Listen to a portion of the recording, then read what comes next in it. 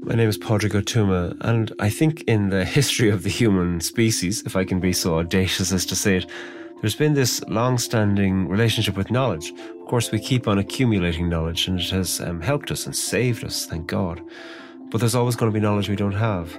There can be this idea that if I had all the knowledge about the specific thing, the future maybe, or what's going to happen here, if I had that knowledge, I'd know what to do, and I'd also know who I am. There's always going to be ways in which we come up against the limitation of our knowledge and where we're going to have to use something else to figure out what to do and who I am. And that perhaps is one of the ways where poetry comes in.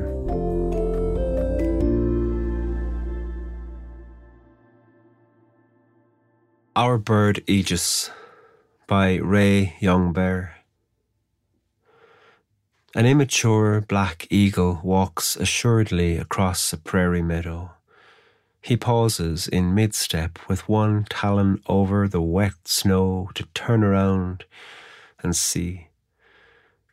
Imprinted in the tall grass behind him are the shadows of his tracks, claws instead of talons, the kind that belongs to a massive bear. And he goes by that name, Makwi Sota.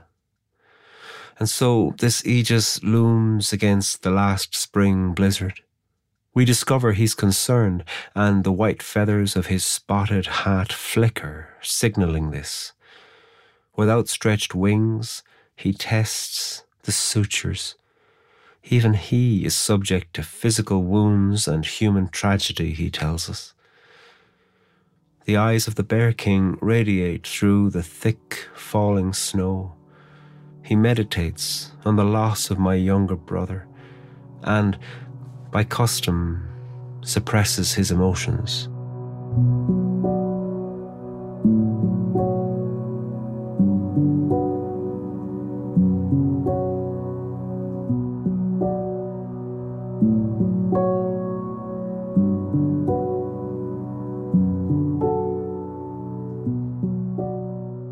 There was something about the unknowing nature of my own experience about this poem that grabbed me when I first read it.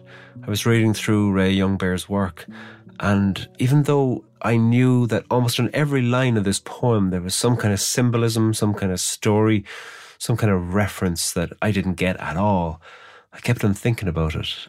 The footprints that seemed to be from an eagle as well as a bear. I thought, what an interesting change. I don't know what it means, but I was really struck by it.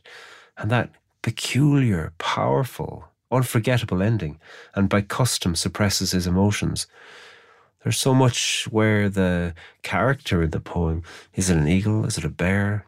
The way within which the voice is observing this eagle, and then suddenly it comes in so personally and specifically with my younger brother towards the end. I also was moved and touched by the sutures. With outstretched wings, he tests the sutures. You know, sutures is a way to stitch somebody up. I found myself thinking, who stitched this eagle up? And then also, perhaps more importantly, who caused the injury? Even he is subject to physical wounds and human tragedy, he tells us. So the even he made me think that this eagle represents something of greatness, but is subject also to human tragedy. I did some research on this poem and I found a short essay that Ray Youngbear wrote about the poem, and so much about what I'll say comes from that very short essay. But before we explore some of the things that he says, I suppose it is interesting to think about what moves you, what moves anybody listening to this. What are the associations that come to you from the immature black eagle, or the prairie meadow, or the tall grass, or, you know, the tracks, claws instead of talons, or the massive bear? Even the name, the bird Aegis. Aegis is some kind of mantle that demonstrates power and protection that people would have worn. I think before knowing how it is that these features are used, particularly by Ray Youngbear, it can also be insightful to have a bit of a reflection, to think, what's the work that this poem is doing before I know some of the keys that are given to us by the poet?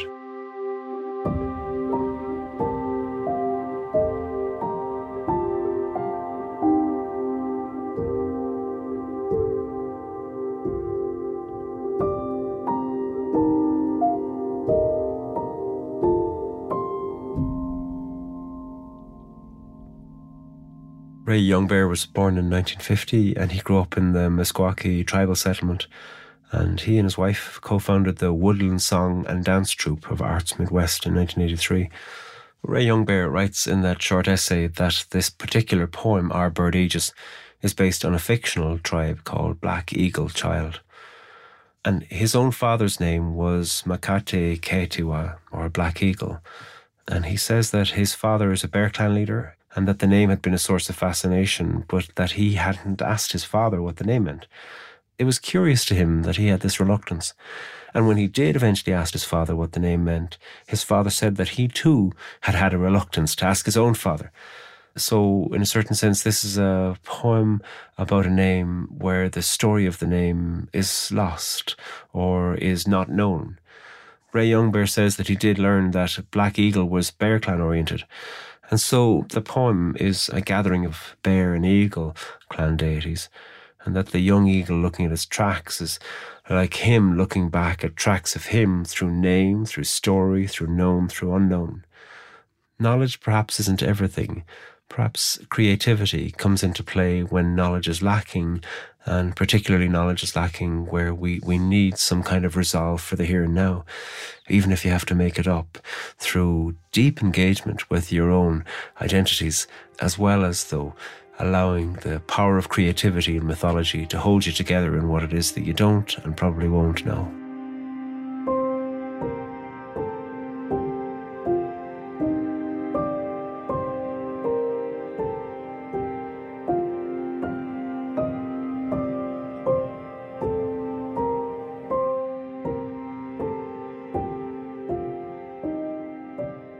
The younger brother is referred to right at the very end of this poem.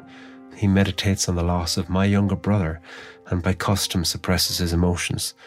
This bear king, this eagle, this joint clan deity all together in one is bearing the grief of a lost brother and is suppressing his emotions. This is the first time when a single personal pronoun comes in to the poem. My younger brother. It is so powerful how a mythology, an invented mythology that he's putting across here, is also a way within which the actual present is being narrated. He says that to suppress the emotions is a way of bearing what it is you don't wish the dead to bear, according to Meskwaki custom. You're looking for resolve for those who have passed into the grandfather world, and that by suppressing the emotions here and now, that's a way of aiding passage. I was moved very much by reading about the custom of suppressing your emotion. Of course, lots of people would want to critique that. One of the things that is often said is that, the suppressing of the emotions is because we're not in contact with them. But this is saying that you are in absolute contact with them and that you're paying attention to them and that you have a relationship with these emotions and that you're doing something with the emotions that is intended for the benefit of the one who has died. And I think there's a lot of people who would probably go, actually, yeah, I connect with that. It gave me pause to think about how it is that I, or anybody, can judge what it is that grief should look like in a person. And who am I to say what it is that holding grief in one way or another is or isn't doing when it comes to someone who's been bereaved?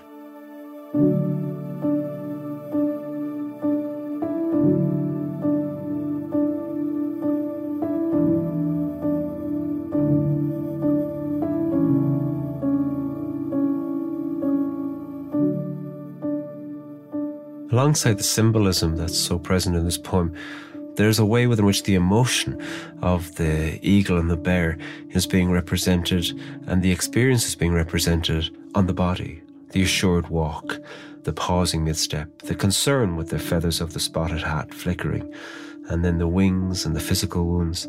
There's something about seeing what is exactly right in front of you in an observable way that is communicating so much else that's behind that.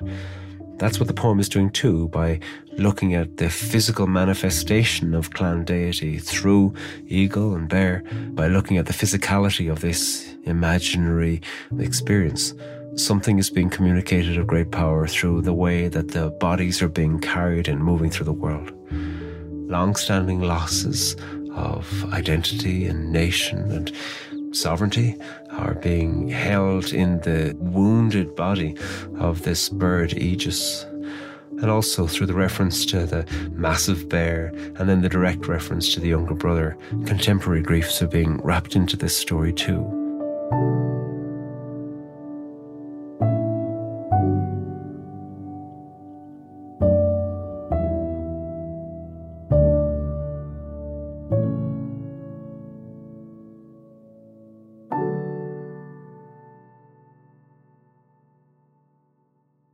Our Bird Aegis by Ray Youngbear. An immature black eagle walks assuredly across a prairie meadow. He pauses in mid-step with one talon over the wet snow to turn around and see.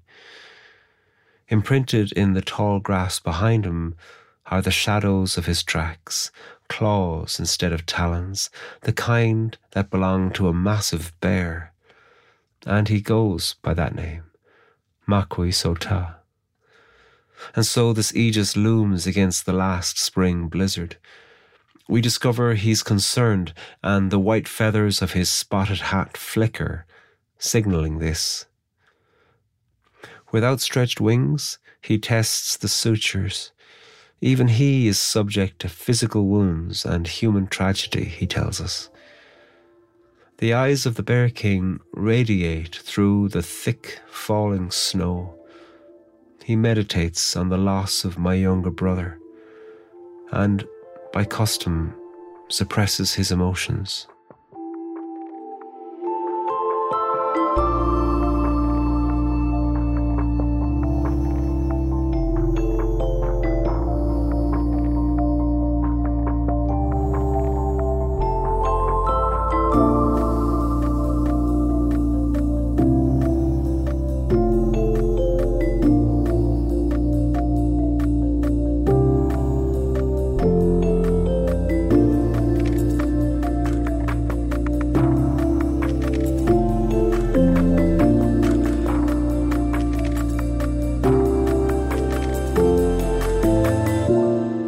Our Bird Aegis comes from Ray Youngbear's book, Manifestation Wolverine. Thank you to Ray, who gave us permission to use his poem. Read it on our website at onbeing.org.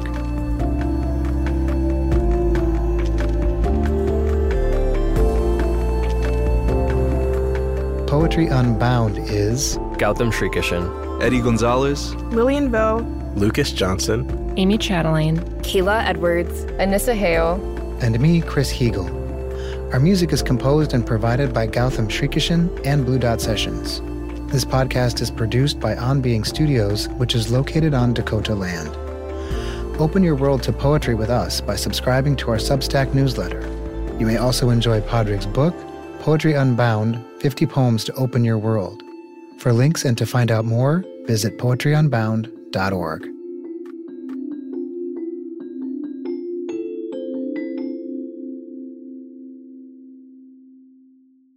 This podcast is produced by On Being Studios in Minneapolis, Minnesota.